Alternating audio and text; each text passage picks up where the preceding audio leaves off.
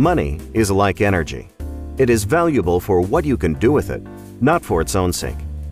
Like energy, you may have been endowed with it, built it up, expended it, rekindled it, longed for it, or perhaps wasted it. Your money awaits your purpose.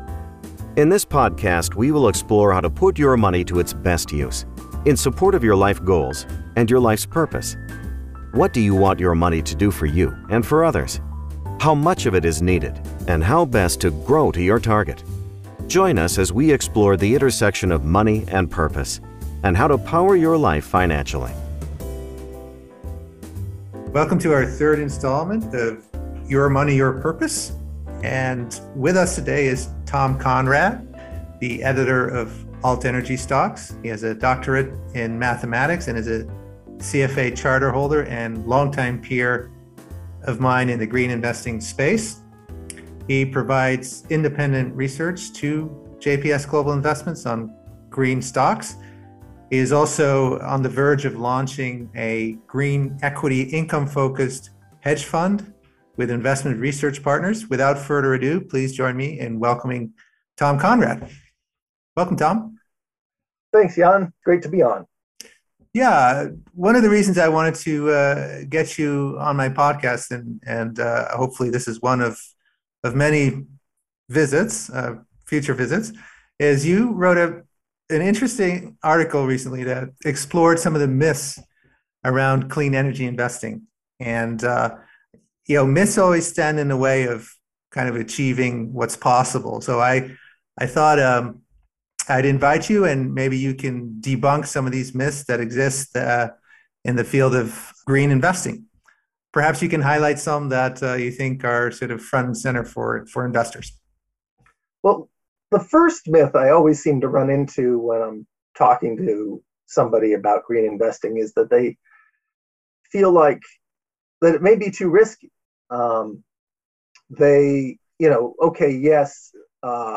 I'd love to invest in green energy, but that might be way too risky for my portfolio. Maybe I can only put a small slice of my money in there. And that's not true. I mean, that myth grows out of the idea that clean energy technology is new technology.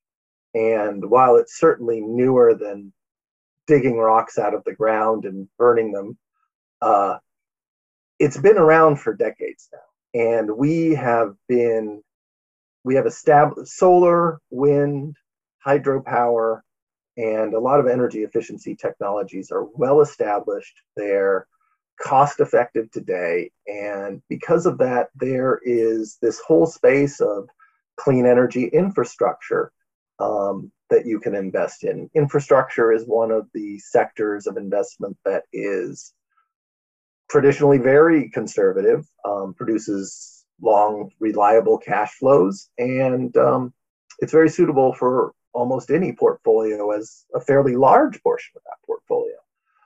The other thing is, as we transition the world to off fossil fuels, every sector of the economy is going to have to be green.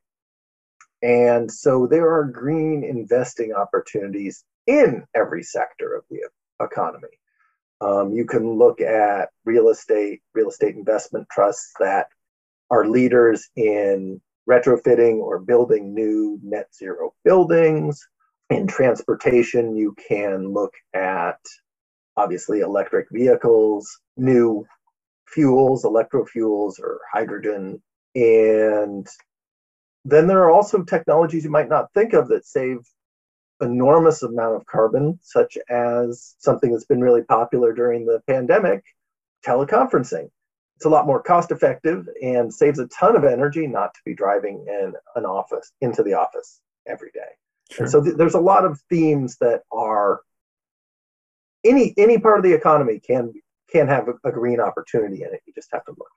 Sure. No, that's a good perspective to have. And perhaps I don't know if you believe this, but perhaps it's people's love affair with Tesla and thinking of Tesla as a tech company and not a car company that sort of created this sort of excitement about investing in green tech or clean tech. And at the same time that, by those who haven't done that, is perceived as being very risky, and maybe I guess it's good to know there's a lot more out there than, sort of the Yeah. obvious Although go-to. I don't think if Elon Musk didn't exist, there would be other high flying tech companies that would draw people's attention. I think tech is in and of itself, tech and innovation are in and of themselves exciting.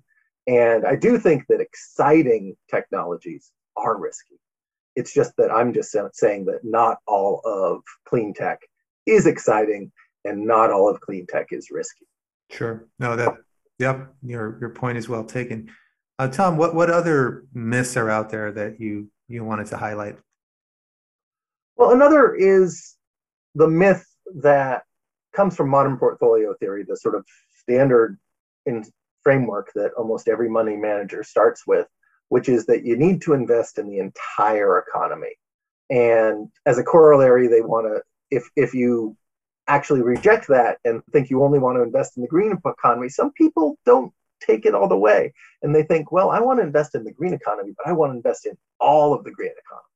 No, you don't need to do that. You can just invest in the, say, lower risk portions of the green economy.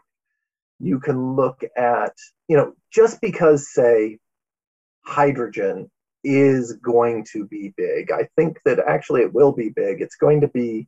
It's necessary for solving a lot of the problems we have that the current levels of green technology aren't going to. So the current green technology, is there sufficient to decarbonize most of the economy? But there's still some really hard to decarbonize parts after we've done all that hard work, taking us from where we are now in the barely into the low double digits of green energy to 80, 70, 80, 90%. We can do that with current technology, but things like hydrogen, which haven't really been commercialized yet, are going to be needed to get that last 10 to 30%. And so hydrogen probably will be big, but we don't have to invest in it now. There's still all the sort of more established technologies, which often have a better risk profile than developing technologies like hydrogen, where we know it's going to be big, but we don't know that the companies who are doing it now are going to be the ones who succeed. And so when you say, hey, I don't want to invest in fossil fuels, you should also think, hey, I don't want to invest in all parts of the green economy that might be too risky or may not meet my environmental values. I mean, another myth is resource intensive. There's a lot of resources that go, there's dirty mining that's needed for a lot of green technologies. And, yes, that may be part of the green economy, but we don't have to invest in it. Sure. Yeah, no, I think that's a good point. And I certainly come across that where, people they either get excited or they get very concerned, depending on their perspective, but, about investing in things like lithium and rare earth metals, because those are foundational to sort of the EV market and therefore should be invested in. I guess is sort of the narrative. Right. If you believe the narrative, it sometimes feels compelling to invest in every narrative that you find convincing.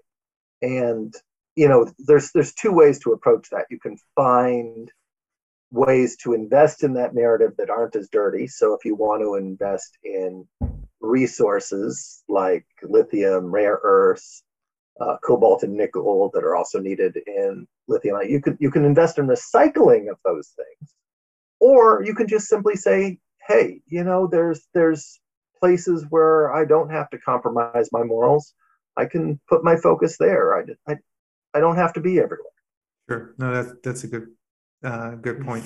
And sort of segueing into, you mentioned you don't have to compromise your morals, and my mind jumps to fossil fuel companies, and whether there's an investment case there, or perhaps it's beyond the pale for people that just plainly don't want to invest in such companies. But do you think there are fossil fuel companies that are sort of able to pivot and and sort of reinvest in clean energy and be a big force for change there, or do you think that is just not viable, whether you invest with your values in mind or just sort of pragmatically?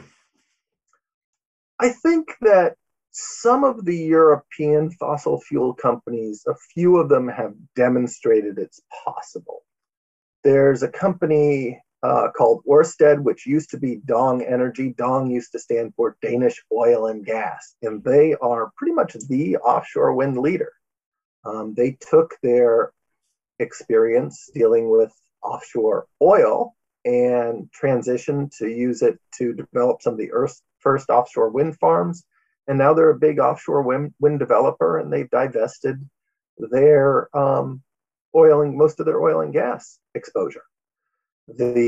Another one that's a little less far along the way is a company called Neste, which is a fairly big oil refiner, but they're now a leader in refining biofuels instead of oil. So they just changed the feedstock and are a leader in developing that. Now, going back to the earlier point, do we want to invest in it? I've been reluctant, even though I think Neste is a leader in advanced biofuels. They still own a lot of oil refining. And so, it goes back to the earlier point. Yeah, I don't really need to be in that. But Danish Oil and Gas, now Ørsted, they're definitely a leader in offshore wind, and they're a way that's worth looking into. There's valuations questions. Whenever I always start with a green screen. These are companies I'm willing to invest in. After that, I go back to spending time on sort of more traditional investing metrics, buying things at good values, the other way to do risk. So the green screen, in terms of do I want to invest in oil and gas, there's little downside in that, because the really hard part of investing is valuation. You have to spend a lot of time becoming familiar with the company, understanding when it's a good value, understanding the dynamics of when to get in, when to get out. And you can't do that with very many companies. And so just having this sort of easy to apply screen can be an advantage. It just means, I never have to look at Exxon. I never have to look at Facebook. Facebook may not have a big fossil fuel imprint, but they have a horrible imprint on our society socially. So even though they show up in a lot of green mutual funds because they're low fossil fuel, I'm never going to look at Facebook because they're horrible socially, and there's just other places to invest. Tom, that kind of on that point, let me ask you from your perspective, because I know you as somebody who both is investing from the opportunity standpoint, but also from a value standpoint.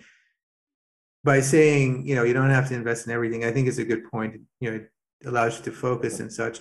But at the same time, are you, by not investing, say, in lithium, rare earth metals, or fossil fuel companies, or certain tech companies that may be beyond the pale, is there a trade-off in general, but perhaps also, for your version of green investing, in terms of investing for profit and investing in the best outcomes for the planet? I don't generally think so. I think that if everybody made the same types of decisions I did, then there would be too many people crowding into the sort of fewer stocks, fewer sectors I like.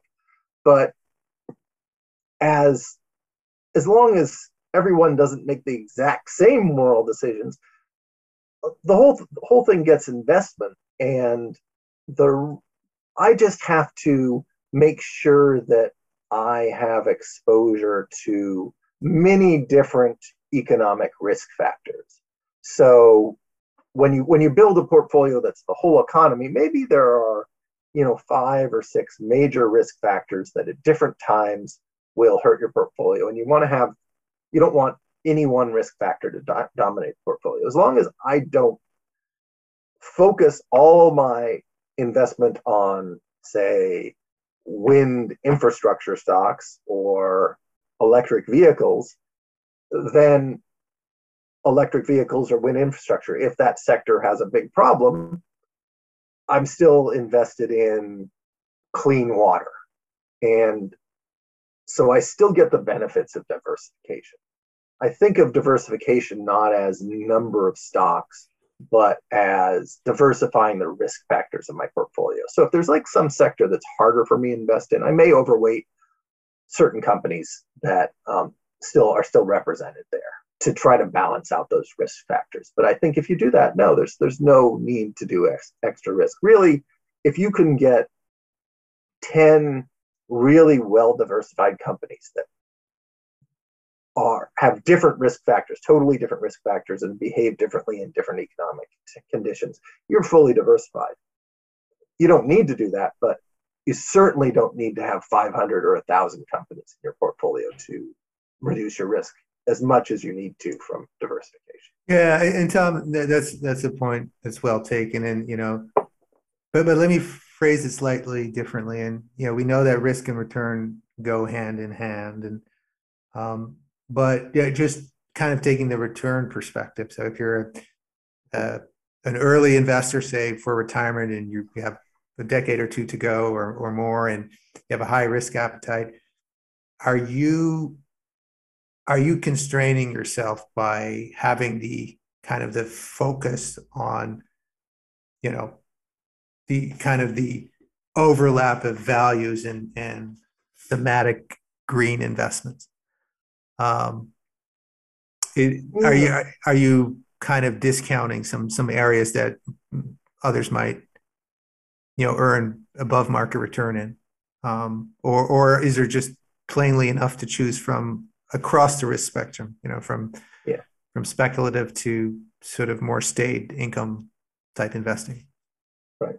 Well, I mean, I certainly can underperform certain sectors. I mean, there will be sectors that do remarkably well. I see this as very similar to I didn't invest in Amazon in 2000 and I didn't invest in it in 2001 or 2002 after the tech boom broke up. And I didn't get those big gains, but most people didn't. Sure. Compared to a diversified portfolio, no, I'm not giving up any risk. Compared to a focused portfolio on some one thing that I personally am not interested in, or I personally don't have the skill set to invest in, I'm sure you will find things that outperform my performance. But the research has shown that the risk-adjusted returns of growth stocks actually are lower than the risk-adjusted returns of income value stocks over the long term. And so just staying away from growth stocks, I mean, there's, the big winners are going to be growth stocks, but growth stocks in generally actually underperform once you account for the risk. Yeah, I think that's big. Go ahead. Yeah, sorry, Tom. I think that's a salient point and often misunderstood by investors. That, like, for example, if you look at, in our space, green stock space, I mean, the elephant in the room is Tesla, right? So going back to, I don't know, whenever they went public, 2010, around there, something like that. I was looking at a chart prior to our call, and the average annual return of Tesla since then is 60% a year. So, if you look at a mutual fund that is sort of known as the fund that invests in the picks and shovels and not directly in all the shiny objects that are the clean tech companies, that's PAX Global Environmental Markets Fund, that has a compound return of 12.44% going back to 2010, right? So much less and more in line with the market. But, the conclusion to draw is not, it's better to invest in things like Tesla. No, with the benefit of perfect hindsight, it would have been really good to invest in Tesla. But if you look at a fund, say a clean tech fund that does focus more on the tech names like the Wilder Hill Clean Energy ETF, it has Tesla in it, but its average return is only 7.5% over that whole time period. So I guess the point being is not every company is going to be the next Tesla, and one of them might be. Um, if you're lucky enough to put all your money in that one, you will grossly outperform everybody else. But if you're diversifying amongst potential candidates for the next Tesla, you're not necessarily going to have spectacular performance. No, and actually, you probably will have substandard performance. I mean, like solar, I think, is a great example of that. If you look at like the solar ETF, TAN, solar as a technology has been a remarkable winner over many, many years. But if you invested in solar around the time I started getting serious about investing in clean tech in 2007, 2008, you would still be down today. Meanwhile, the solar as a technology has had enormous success, but the companies haven't. So it's very hard to confuse. It's easy to confuse a technology success story with a company success story. And Tesla certainly was never certain. I think without the Obama stimulus, the ARRA, back in the last financial crisis, they put a lot of money into backing Tesla. And I don't think without that, Tesla could have become the company it was today. And that was chance. Yeah. That couldn't have seen it coming. And almost every other EV company that was started around the same time is worthless today. Yeah, no, that's a good point. And so to going on that theme of finding the next Tesla, if you get it wrong, you basically have a very poor return, or you'll probably lose most of your capital. So to increase your chances of getting it right, you would have to buy a bunch of them. There are a bunch of prospects to be the next Tesla, which invariably are going to be growth companies. And evidence suggests if you buy a bunch of them, you're actually going to underperform the market. Yeah. So it looks easy, but it's quite difficult. So no one talks about all their old losers. People always talk about their winners, and so it's easy to get the impression that the people who take the approach of trying to find the next Tesla are winners because they only talk about their wins. And, often they only tell themselves about it. They make excuses. It's very easy to fool yourself. It's not about your investing skill. And, yes. So all the comparisons to gambling are valid. It's the same language you use because it's the same instinct we seek to appease. Well, kind of shifting gears, and this is something that I haven't quite resolved for myself yet, but at the end of the day, we're just buying stocks, right? So we're buying shares in say a clean energy company that is doing good things in the world from some other investor. So where is the impact in any of that? Are we really making a difference, or is it just to sort of appease our values and or pursue return that we're interested in as far as like the theme goes? Right. Like, are we actually having any sort of impact? Yeah. Well, there's several ways that there is an impact. And so if companies need to raise funds, even if they are not doing a secondary offering and selling new shares. I mean, if they sell new shares to the market, obviously if you bought it and raised the stock price, they get more money without giving up as much of the company as do you, because you are one of the existing owners. But say if they don't sell shares, suppose they go to a bank, the bank will actually look at the stock price and the stock valuation when considering how much of a credit risk they are. And so they'll be able to get a better deal from their bank. If also CEOs and leadership and company leadership are often rewarded based on changes in the stock price. When you buy the stock, you make a marginal difference in the stock price. And if you buy the stock of companies that are doing what you believe is right, well, you're rewarding those company managers for doing the right thing. Sure. Finally, I think something that's less thought about is the effect of the stocks we own on ourselves. If I owned ExxonMobil and I was talking to my political representative, I might want to push that political representative to move us away from fossil fuels. But if I owned ExxonMobil, I'd be of two minds. I'd like, well, that's going to hurt my portfolio.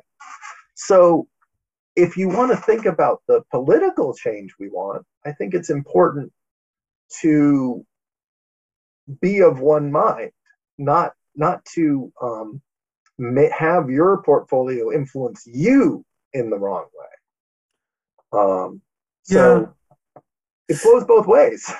I get your point on that, although I take a slightly different view, because I think if you're investing in, now maybe there's some companies that are just beyond the pale, you shouldn't invest in them, they're pillaging the earth or what have you. But if you're not a passive shareholder, if you're an active shareholder in that, you vote your proxies, you support shareholder initiatives, I think you can make a positive difference in a company that has perhaps some issues with it, right? So I think it matters what you own, but also sort of how you own it, right? So if you look at a green mutual fund that maybe has a big overlap in the holdings compared to, say, a Vanguard index fund, but the difference could be that green mutual fund is voting its shares and forcing company XYZ to come up with a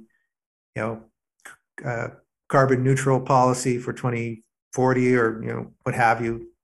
So I think it matters a little bit how you approach your ownership, and also sometimes companies do what's in their best short-term interest, but actually not what's in their best long-term interest. And if you're a stock investor, you care about long-term. So, for example, if we push Ford and General Motors to make smaller, more fuel-efficient cars, or now EVs, maybe, well, the writing's on the wall, so that story's changed now. But maybe in the past they would have kicked and screamed a little bit, because in the short term it comes at the expense of profits, but in the long term they could be a market leader in a new industry. So sometimes there's no conflict as a shareholder, in my opinion, by sort of being in conflict with some of the management decisions.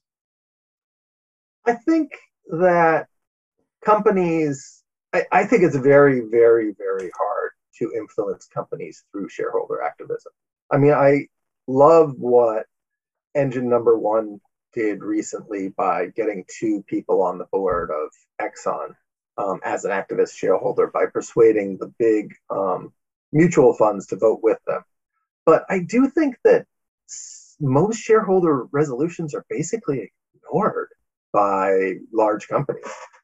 Yes, I'm not arguing that if you are an investor in a company, you do want to vote at your shares, but usually you don't have a chance to vote on the company's green policy at all. So I guess this comes back to my theme is you don't have to invest in everything. You don't have to pursue every tactic that moves the world in the right direction. I personally find that tactic of being an activist shareholder hard, and I think the effort reward, the amount we can move things, is much smaller than just taking our money away from bad actors and hoping they go bankrupt. Yeah, and no, your point is well taken. And management does seem to have maybe an outsized influence on the direction of company versus a minority shareholder. But that's I think maybe a little bit the difference between in theory and in practice, right? What you can accomplish as an investor. Yeah. But it depends on the company. It depends on which company too. Sure. I mean, suppose my early example of Facebook, small shareholders have no effect on Sure. Facebook. Yep. You know, but there are others where, and there was the example with Exxon, which to me, I think that's just so memorable because it's the exception that proves the rule that shareholders can't do much of anything. There was this example when one group actually did, and well, it's like one or two of the instances we can point to where activist shareholding worked with a big company. Yeah, for the environment. A lot of it has to do with the plumbing, right? With the financial industry and the SEC, and it hasn't always been on the side of activist shareholders, to be sure. But I mean, I think. Go ahead. I'm going to turn this interview back around on you, and you may want to cut it. But so, Jan, as a investment advisor, do you vote your clients' shares or advise them to vote on how to vote in all the elections to move things in the right direction? No, I do not. And it's something I wish I could answer differently. And it's sort of to your point, right? So it's like, I should. It's too hard. I'm better off investing in companies that don't need to be nudged as much. And the reason for it is, it's quite difficult. I think, the very big proxy advisors, it would just be cost prohibitive for a small boutique money manager to hire them to sort of advise on proxy voting and, voting proxies in the way that you see fit and your clients see fit. But even, the kind of the next tier proxy advisor, I recently looked at one, the name is escaping me, but it was something like $38 per action. And that was the cost, right? So per holding per client. So I did the math sort of on the back of a napkin, and it would cost me somewhere around $600,000 to, effectively vote all my proxies and do all my activism with, for my clients with the shares they own, right? Which is completely cost prohibitive, right? So I think there's maybe there's there's still a real opportunity for disruption in that market to make it a much cheaper and more efficient to vote proxies. But yeah, I mean, point well taken, right? So yeah, for now, all I have to say is thank you for proving my point. Yeah, exactly. Well, with that, I think we're coming up on sort of the end of our podcast. If I have any takeaways, is that you can invest with your values. You can invest opportunistically in the green economy and do quite well, and you could do it in a way that fits you. It doesn't have to be the same for everybody, and it doesn't have to be a situation where you invest in everything that's out there. So. Tom, do you have any parting words for our audience? Yeah, no, I agree. I agree. Again, like people I coach who are improving their homes. The hard part is realizing you can do this, but once you realize you can do it, you can invest with your values. It's so empowering. I think there's something wonderful about knowing you can invest with your values and not having a moral conflict about your investments, and knowing that you're not really giving up anything to do it. I don't have a better last word, Tom. So with that, thank you very much for coming on my podcast, and all the best to you as you close out the year and launch your hedge fund. Thank you very much. Great to be on. Okay, bye-bye.